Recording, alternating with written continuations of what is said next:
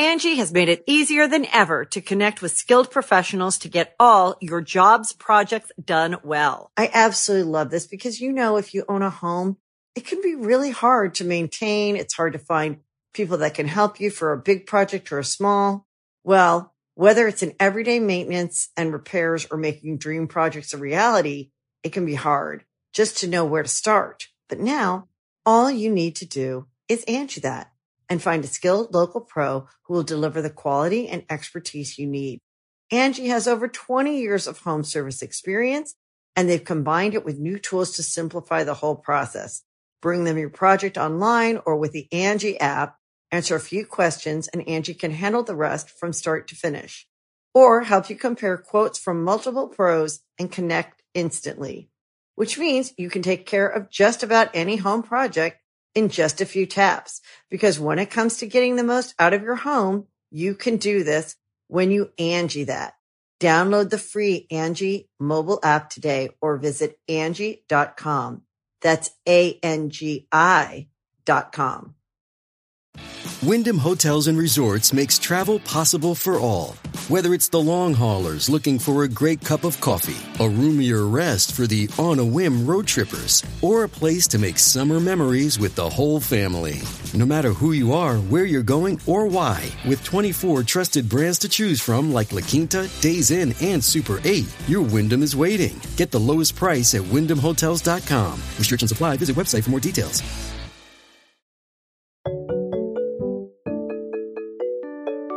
Here at Popular Science, we write and read dozens of stories every week.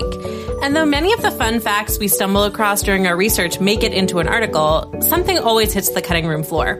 But we still want to share that information with you. So welcome to The Weirdest Thing I Learned This Week, a podcast from the editors at Popular Science. I'm Rachel Feltman, Popular Science's science editor. I'm Eleanor Cummins, our editorial assistant. And I'm Sarah Cherdash, one of the assistant editors. So this is the podcast where we just literally talk about the weirdest things we learned this week. We'll start out by each pitching our weird fact or series of facts or Wikipedia spirals, as the case may be, and decide which sounds the most exciting and start from there. And once we've all had time to spin our weird science yarns, we'll reconvene to decide which was actually the weirdest thing we all learned this week.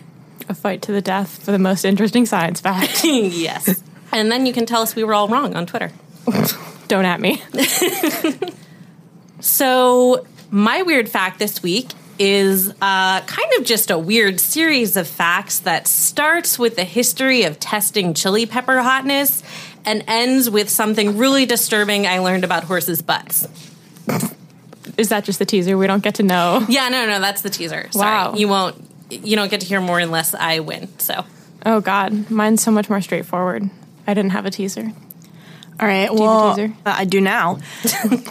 My weirdest thing I learned this week involves babies being, imperiled on, the very top floors of buildings all over the world for, 100 years as a medical treatment. What? Wow, I know your fact already. Oh, my God. Okay. I don't have a teaser. I'm just going to go straight into it, and I'm going to hope that the fact is interesting enough you want to know more. Thomas Jefferson hoped that Lewis and Clark would find giant ground sloths out west. I do hope that, Thomas Jefferson. Don't we all? Well, I want to hear more about giant ground sloths. Do I win? Do I get to go first? Yes. Yeah. Okay, so I found this fact because I wrote about giant ground sloths today, which is last Thursday, as you guys are listening to this.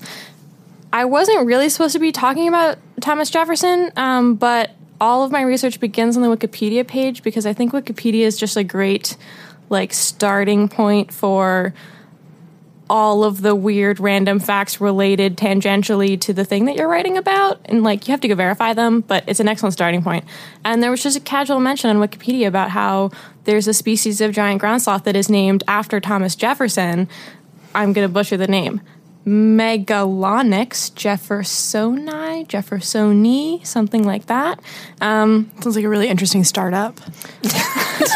Megalonyx. Megalonyx is absolutely the name of a startup right now. It exists already. So it's named after him because he helped discover it. Because did you know that Thomas Jefferson helped to produce the first two paleontological papers about all of North America, and that Thomas Jefferson is considered, quote, the founder of North American paleontology? Because I did not know that. I didn't either. That wasn't in Hamilton. No. I think it's the worse for it, too. If only Lin-Manuel Miranda had done more research about sloths. Jefferson he didn't find the bones in a cave because he was a rich white man back then. So someone else found bones in a cave, and he managed to procure them. And he then studied them and presented the findings to the American Philosophical Society in 1797. They thought it was a big cat at first, because why would you expect a sloth to be that big? But it turned out to be a giant sloth species. And he didn't understand how extinction works, I guess, and hoped that they would find giant ground sloths out west. Also, apparently, this was like a thing for founding fathers, that they wanted to promote the finding of very impressive giant animals in North America, because apparently, according to the theory of American degeneracy, which was a legitimate theory that was just like basically used to argue why America was terrible and the continent of Europe was superior in every way, and they felt that part of that was that we have like smaller bears. Valid. So they wanted to find like giant mastodons and giant sloths, just like they were hoping they were just sort of floating around there out in the West, and we would find them and we would be able to prove once and for all that America has the biggest, the best of all of the things. And all they found was gold. Yeah, that's rough. Wow. So yeah, that's my fact. That's so wild. I would love to buy my way to scientific fame. Yeah. That's the way to go. Yeah. That's what Elon Musk is essentially doing now. You just kind of invest in the right places at the right time, and then you're the father of paleontology or whatever. As a society, we haven't really progressed that much farther against that model. Like, Elon Musk wishes he could be the father of American paleontology. He does. You don't know that he's not going to buy his way to that title. He's actually just boring for giant sloths. Yeah, so like, what do you think the over-under is on Thomas Jefferson actually doing literally any scientific analysis of that fossil? I guess I don't really know what constituted scientific analysis back then, because I think it could have just been sort of looking at bones, saying like, this is probably a tibia, and so of a really big cat, and then probably it was roughly 9 feet tall. Like, apparently he was very into science. Like, he was more into science than politics, which, same. He seemed into politics. Yeah. Think about how just a little. When I was Googling around, I found many articles about how into mastodons Thomas Jefferson was. He apparently like pestered other founding fathers about like trying to get his hands on like mastodon teeth. That's so beautiful. Yeah. The least terrible thing I've ever heard about Thomas Jefferson, honestly. Yeah. I don't know. This, like, researching this gave me just, like, some sliver of hope that he was, like, a nice, interesting person, and then I think about all the rest of his life. So I have another question. When, like, if this actually played out the way that he wanted, and he sends, like, Lewis and Clark to their death, like, what does he imagine our first encounter with the giant American sloths is like? I'm not really sure. I mean, I don't know how much, given that he thought it was a cat at first, I'm not sure. Maybe because, I mean, for all he knew, sloths were basically what sloths are today, which are, like, how would you get hurt by a sloth? I mean, they have very sharp claws that I think are probably full of bacteria. But they're moving at you like, oh. Yeah, exactly. Eleanor is moving like a very slow sloth. You can't see this right now, but she's doing a great Still sloth haven't impression. made contact with Sarah. It's exactly like that scene in Zootopia. Exactly. Yeah, that's what he was taking for. place in the 1700s. And 9 feet tall. So he probably thought that sloths weren't that dangerous, which, as it turns out, probably they were at least very hard to kill, if not dangerous. But mastodons seem pretty potentially dangerous, so yeah, maybe he just figured Lewis and Clark, they were going to go out there and they were probably going to die anyway. So you were recently looking at a study about humans interacting with actual live giant sloths, right? So like what did they find? Yeah, so the study was basically about humans tracking giant sloths, because they found like literally big sloth footprints and then small human footprints inside of those giant footprints, which just seems like a little bit cartoonish to me. But they literally found this, and so the authors of the paper were basically using that to argue that the humans were actively tracking the sloths in order to try to kill them, because it's possible that humans hunted giant sloths to extinction. Sloth meat. Yeah. I'm not sure how tough and stringy a giant sloth would be. It doesn't seem especially tasty. But not everyone who saw the paper agreed with it necessarily. Some people said, well, like, for all you know, these humans could have just found the prints and then just like little children following in their parents' footsteps, just been like, "Oh, look, we've got our little footprints and the big footprints." Has anyone considered that the humans and sloths might have been best friends? That's possible. They did find evidence in the tracks that, like, when there were human tracks in the sloth footprints, the sloths like took evasive action and had like sudden pivots and like seemed to be trying to lose something, unless they were just playing hide and seek. I mean, that's what happens when I hang out with my friends. Evasive action. Same. That's all I have about sloths. I loved every minute of it. Thank you so much. Great. We'll be back right after this. So this is where we would have an ad if we actually had real sponsors. So until then, we're going to do a little segment where we talk about our favorite science books or science-adjacent books, as it were, given the book that I will be recommending today. I'm recommending The Secret Lives of Color, which was recommended to me by Eleanor and is possibly also the book that she was going to recommend. She's now staring at me. Throw down. Were you actually going to recommend this book? Go ahead. Book rec. Drama. The Secret Lives. Now I feel bad. You should explain what it is. We'll tag team this. Yeah, we'll recommend it. The Secret Lives of Color is essentially an encyclopedia of the histories of how we used to make colors. I think my favorite example is Indian yellow, which was made from distilling yak's urine until a very neon yellow color brought about by feeding the yaks a diet only of, I think, mangoes. You could distill that into a cake and then sell it to painters who, despite the smell, really wanted a nice, yellow that kept its color. The Secret Lives of Color by Cassia St. Clair. It's not as full of urine as it sounds from this recommendation, but there is quite a lot of urine.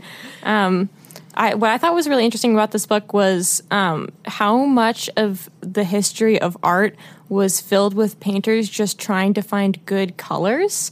I think we kind of forget how hard that was to come by for a lot of art history, and also how many of the pigments that people painted with don't look the same. So a significant portion of the art that you see in art museums does not look the way that the painter saw it when they painted it, which I just think is absolutely wild. There's like a whole subsection of museum science is not the right word. I'm sure there's a real term and that someone's going to tell me about it on Twitter. But there's a whole subsection of museum science that's just about like restoring paintings and trying to figure out what they originally looked like.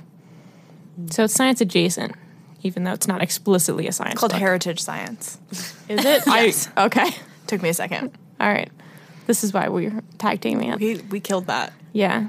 Yeah. It's a great book. I can't top that Sarah and Eleanor collab, so let's just go back to the weird facts. I guess I'll go next. So I was looking into the Scoville scale, which is how you measure the spiciness of chili peppers. Because I was thinking about it as like it's a really interesting way that we kind of measure pain objectively. Pain is a subjective thing, but we have this objective measurement of how hot a chili pepper is. So of course it's all like relative to how much you can tolerate. There are people who can handle stuff at the, high end of the Scoville scale and people who like can't do peppers at all. But it's still like this really interesting attempt to actually measure what seems like this really nebulous thing. So I was looking at the history of it, and I found out that actually it was created by a pharmacist in 1912, this pharmacist named Wilbur Scoville, and he came up with an organoleptic test, which is what you call a test that relies on sensory organs. So today, the Scoville test literally grinds up peppers and analyzes the amount of capsaicin, which is the chemical that makes them spicy. It interacts with receptors on your tongue that usually actually react to physical heat. So it basically tricks your body into thinking you're on fire, which is a really great evolutionary quirk for a plant to have if it doesn't like being eaten. But originally, it relied on human guinea pigs, which I just thought was so interesting. And it worked by, let's see, I actually have from the original paper describing the process. Mix well 1 gram of the powdered capsicum in 50 cc's of alcohol in a stoppered flask and macerate for 24 hours. Dilute 0.1 cc of the clear supernatant liquid with 140 cc's of a 10% solution of sugar in distilled water. 5 cc's of this solution swallowed at once will produce a distinct sensation of pungency. A sensation of pungency. Yes, a sensation of pungency. And so basically what they did is they just continued diluting the samples of the pepper in sugar water more and more until people can detect them. And I was like, who was this panel of 5 people who were repeatedly, trying hot peppers to try to titrate pepper spiciness, which, by the way, had nothing to do with eating peppers. He was trying to standardize this muscle salve that his company made, which, because there was no standardization of capsaicin levels, it had a tendency to maybe burn people's skin because it would be too strong. Not a desired effect. So he was figuring out a scale for that reason. He had no interest in eating hot peppers. This was before people did... He was on the graham cracker diet. He was almost certainly on the graham cracker diet. Yes, Wilbur Scoville from Connecticut was absolutely on the graham cracker diet. For sure. All I could find was that in his paper he referred to students, so it was definitely just grad students. Grad students just had to drink hot pepper water diluted with sugar to give us our first measurements of pepper spiciness. Which is how we still do science to this day. I was just going to say, over under on whether we ever move on as a scientific community from just experimenting on between graduate students and college students. That's got to be a huge percentage of all patient subjects, right? 400%. It's ridiculous. Grad students do terrible things in the name of science. It's true. Yeah. Grad students are the real heroes. Absolutely. As our grad student clenches her fist triumphantly. Big thanks to our grad student production assistant, Jess. We love her. Thanks, guys. We would never make her eat peppers. or steady dilutions of pepper. So in researching this, I came across some other weird stuff. So I was looking at basically relatives of capsaicin that also produce burning effects. And one of them is, first of all, the one that's hottest on the Scoville scale, it's 500 to 1,000 times hotter than capsaicin. And it's called resinifera toxin, which is found in some plants. It can inflict a chemical burn in microscopic quantities. 10 grams of it is likely fatal to humans. 1/1,000,000th of a gram can cause severe burning pain. Whoa. Wait, Yeah. so what is this in? So it's in a couple different plants. I'm blanking on the exact names now, but I think Not ones we eat. No. Yeah. So is it we would it's- die. Yeah. No, these are plants that would be considered toxic because of the presence Okay. of this compound.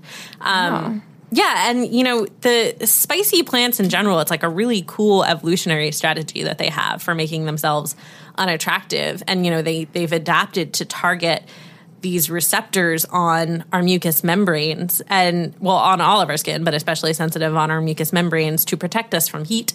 Obviously skin that's more delicate is going to need to be more sensitive to heat so that you're less likely to, get horribly burned. If you put a hot pan on your tongue, you would want to really move that very quickly. So Definitely an experience. Yeah.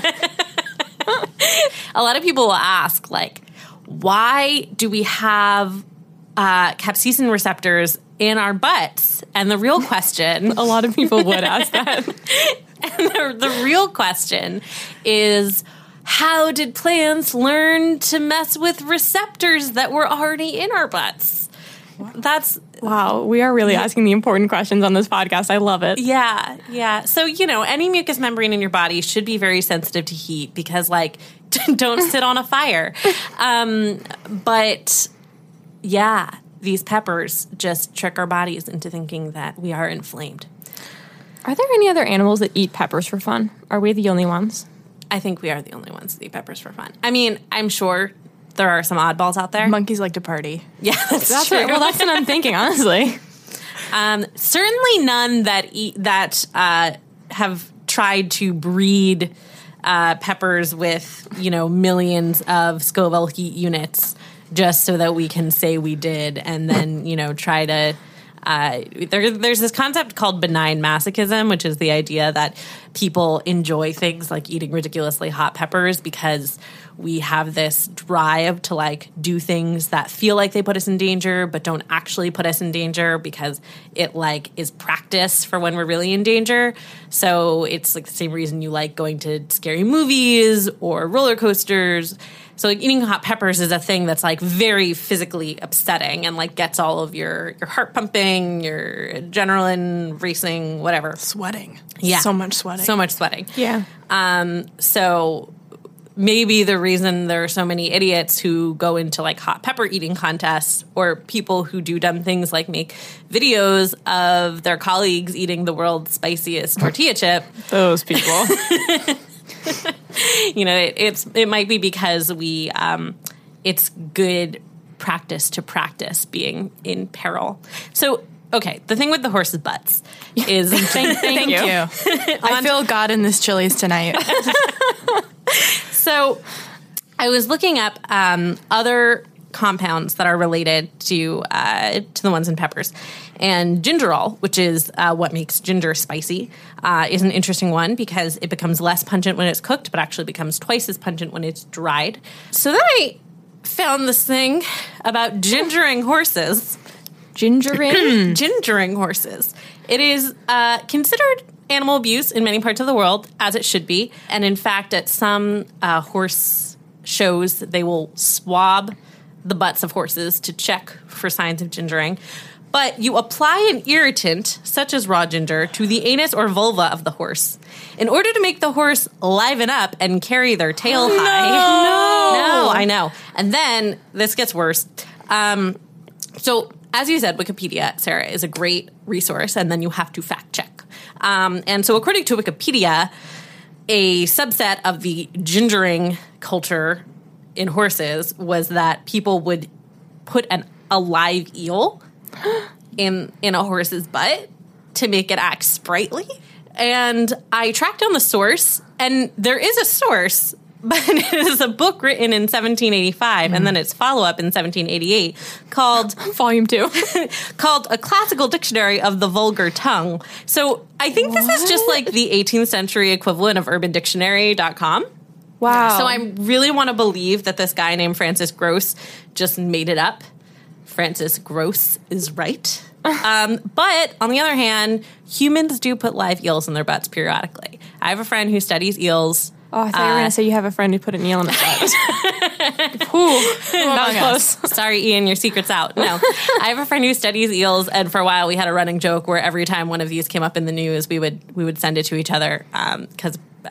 Every time stories about people putting eels in their butts? Yeah. People put so much stuff in their butts. It's true. They do, but I've been missing the eels. I'm in the wrong part of Google News, clearly. It's like a Are thing they alive?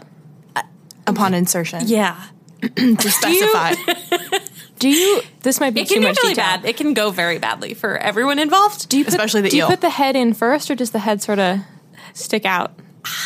I think generally when it works, it's because the head goes in first. But I guess they don't really go backwards, huh? No, yeah. They're forward swimmers. Yeah.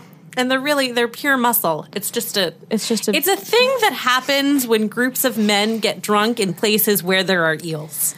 Wow. It's like this was a takeout from they edited it out of Hangover or something. It's horrifying. Yeah, truly horrifying. And really gingered him last night. That's going to be an Urban Dictionary tomorrow if it's not already. I feel like I've learned a lot, not just about peppers and about this guy Wilbur, but also about how long men have been turning gross jokes into cultural memes. Apparently since 1785 at least. At least. Definitely before then. Good Lord. I just never imagined we were going down this path when we began the podcast. But now that we're here, I'm glad.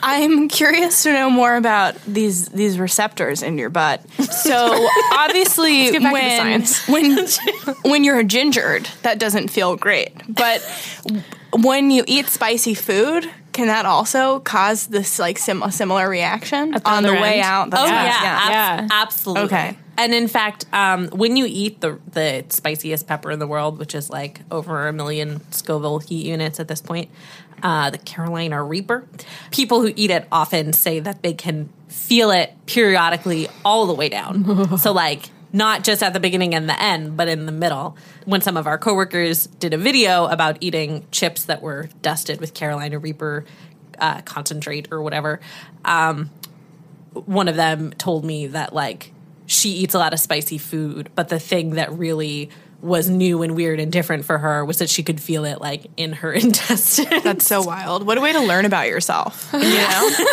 How fast your digestive tract moves along. It's like a little tracker. Yeah. But milk does help neutralize things. And in fact, Wilbur Scoville often gets credit for being the first person to put that down in the literature. So interesting. This guy Wilbur, like, did not intend to become famous for pepper heat. He, like, was a druggist, a pharmacist, and he wrote something about how to compound medicines, and he was kind of a science journalist. He edited the New England Druggist, among other publications. Beautiful. So, like, pour one out for Wilbur. Milk. Pour milk out, yeah. Just 1 glass. Round of milk for me and the boys. Good Lord. I feel bad for those horses. Me too. I'm going to feel bad for those horses for probably forever. So was it like dried ginger? That was the deal. I'm picturing that crystallized oil. ginger like from Trader Joe's. Which I actually love. They're our sponsor. This episode brought to you by Trader Joe's. Yeah, you know, I don't know. I think it's like oils or like pieces of ginger art. It's like a thing. Like don't go down this internet rabbit hole if you don't feel like you know what's coming, because like there's a lot there.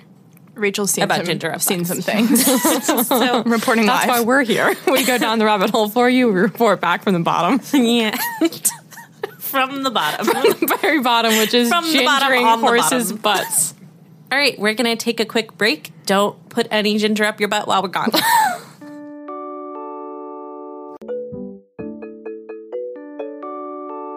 Welcome back. I feel like we're on NPR. Eleanor's opening her file, which is literally labeled top secret. Top secret. Using a silver Sharpie, the most important Sharpie. Okay. The file's opening, but plot twist, the photos are covered in Post-its for a big reveal. Well, there are layers to this. I want the listeners to know that she does have Post-its, but they are see-through, so they're not super effective. I love visual aids on podcasts. Yeah, You my guys- favorite is when podcast hosts reference things you can't see. That's what I'm here for. All right. I want you guys to imagine with me for a moment that it is 1906, and we're only 3 blocks away from the Pop Sci office, New York City, East 36th Street, the home of Eleanor Roosevelt, my namesake. Do you have an exact address for us? Or I do not. That would be inappropriate. She... Don't dox Eleanor Roosevelt. Do not do it. Right, so sorry. She builds a small cage, hangs it out the window of her townhome, puts her baby inside. The neighbors call the cops. I have just unveiled a photo that you cannot see. It'll be on Twitter. Of a baby in a cage on like what I would say is maybe, you know, the 10th floor of an apartment building. For a very long time, this was a very popular way of airing children. Children needed to be aired, not because they smelled. That would be true. They do. That would be an accurate use of airing. Yeah. This was because it was believed that exposing your child to cold air would make them hardier and help them grow and stay healthy.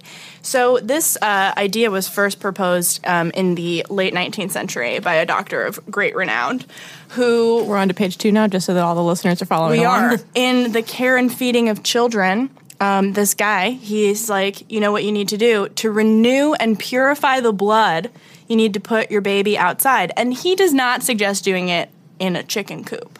He's like, take him for a walk. Treat them well. Make sure that they get out there and they, quote, toughen up the babies and make them better able to withstand common colds. He also suggests maybe a cold water bath, because who hasn't grown from that kind of an experience? The thing is, at this time, the United States is rapidly urbanizing. People have less space than ever. Even Eleanor Roosevelt in her townhome just can't find a place to take her baby outside. So they decide that the solution is to build, coops. And a lot of people, Eleanor Roosevelt included, just sort of do it on their own, makeshift. But in 1922...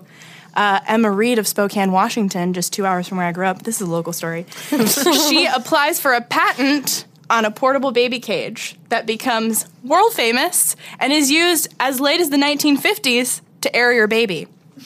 What I find fascinating about this is not only is it a very bizarre kind of example of how tight everyone felt their living quarters were as the world was urbanizing, but also this fascination and conviction that people had that air was just the cure-all, and that you needed to put your babies out there, toughen them up, and that if you expose them to the elements, they would be hardier, and that air was the way to fix it, and that is the weirdest thing that I found out about. It's kind of weird, given how polluted our world has been since the Industrial Revolution, that they felt that that good city air was going to do the babies a lot of good. Yeah, I feel personally, having walked in the same neighborhood we're talking about, the air is extremely bad for me.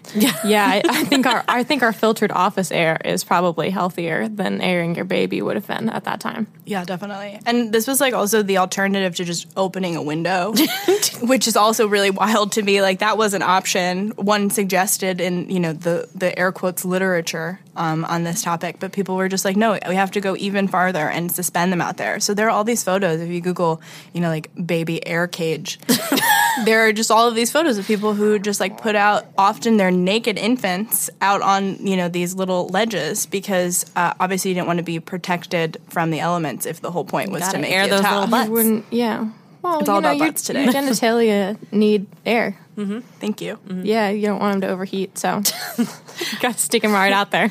I have 3 thoughts. First thought. Love it when old-timey doctors talk about purifying the blood. Definitely doesn't sound like a potentially racist dog whistle at all. Second, I'm pretty sure there are still countries and cultures where airing babies is a thing. I remember reading something a while back about somewhere in Scandinavia where it's still a tradition to when you're going on your afternoon stroll on the weekend, because people actually have lives in other countries. You park your baby stroller outside the cafe that you're going into for your fika or whatever, and the whole idea is that your baby's cold outside. That's the point, because they're getting a nice fortifying nap out in the open air. And then my third thought is, as to your point about how we could have just opened up windows, is it maybe that Eleanor Roosevelt just hated her baby, and perhaps that there were many people who in fact just wanted to not deal with their children, and so we're could put them in a playpen, but what if it was not in my home? I mean, are we not considering the fact that maybe the baby air cages were just the past equivalent of sticking your kid in front of the TV? Just sort of out of the way. Go fight mom with a pigeon. Mom needs a nap, and so you're just going to go in your air cage, get a little air. I mean, that's entirely possible. I don't know anything about Eleanor Roosevelt's relationship with her children, but I do know she was a human rights advocate. So I hope that it's not an experiment in dealing with your kids. But I was also reading about the situation in Scandinavian countries where they not only feel like it's very valuable, but also that it's safe to just leave your kid in a little lineup of children, because this is just what happens. You can take a nap out there.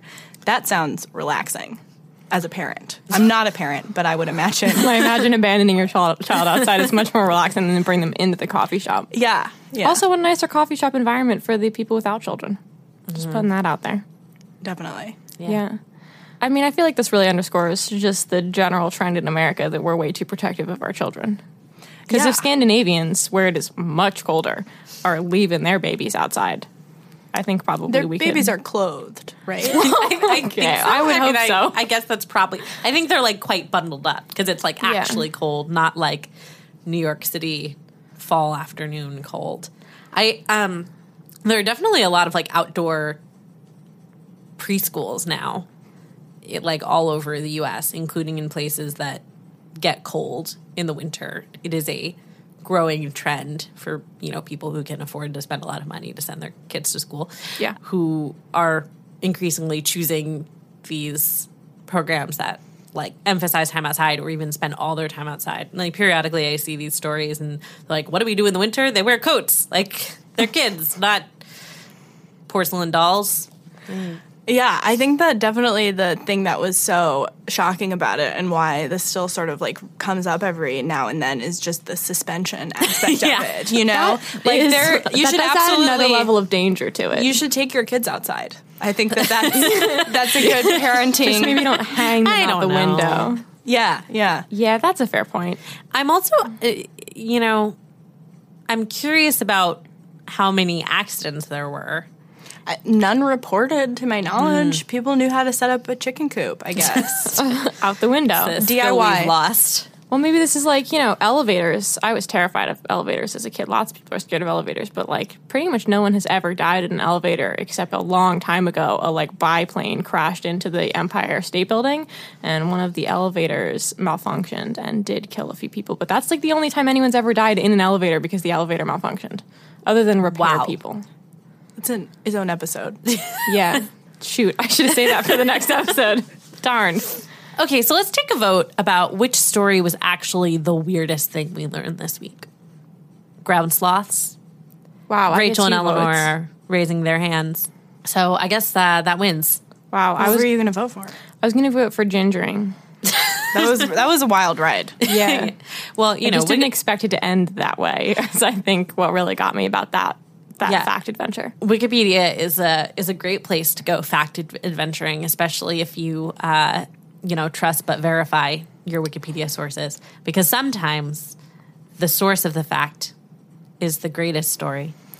Yeah, I think Wikipedia is underappreciated just for being a place where people want to put the random facts that they have learned online, and so you end up with these throwaway lines in Wikipedia articles that lead you down fascinating, strange rabbit holes because someone once learned it and wanted to prove that they knew something on the internet. And we can harness that power for good. Yeah, I loved sloths just because, first of all, I love sloths. Second of all, I just love that. I loved that America was supposed to be less cool than Europe because of the size of our bears, etc. Yeah. And that we thought we could fix it by just hunting down the bigger animals, which feels very American to me. It does. And we've kind of continued the tradition of just having sort of the biggest, the loudest things and hoping that makes us the best. It all goes back to our insecurities about the size of our bears. The theory of American degeneracy. Yeah. Yeah. Our poor bears. We have pretty big bears, though, let's be honest. Yeah. And also, it's not the size of the bear. No, it's the size of the heart in the bear. Oh, that's true. Well, on that note, the weirdest thing I learned this week is a podcast by Popular Science. Subscribe to us on iTunes, Stitcher, or SoundCloud. And make sure to buy some of our t-shirts from popsci.threadless.com. Our theme music, which you're hearing right now, was produced by Billy Cadden. Our editor is Jason Letterman. If you have any questions, suggestions, or weird stories to share, you can tweet us at weirdest_thing. Thanks for listening, weirdos.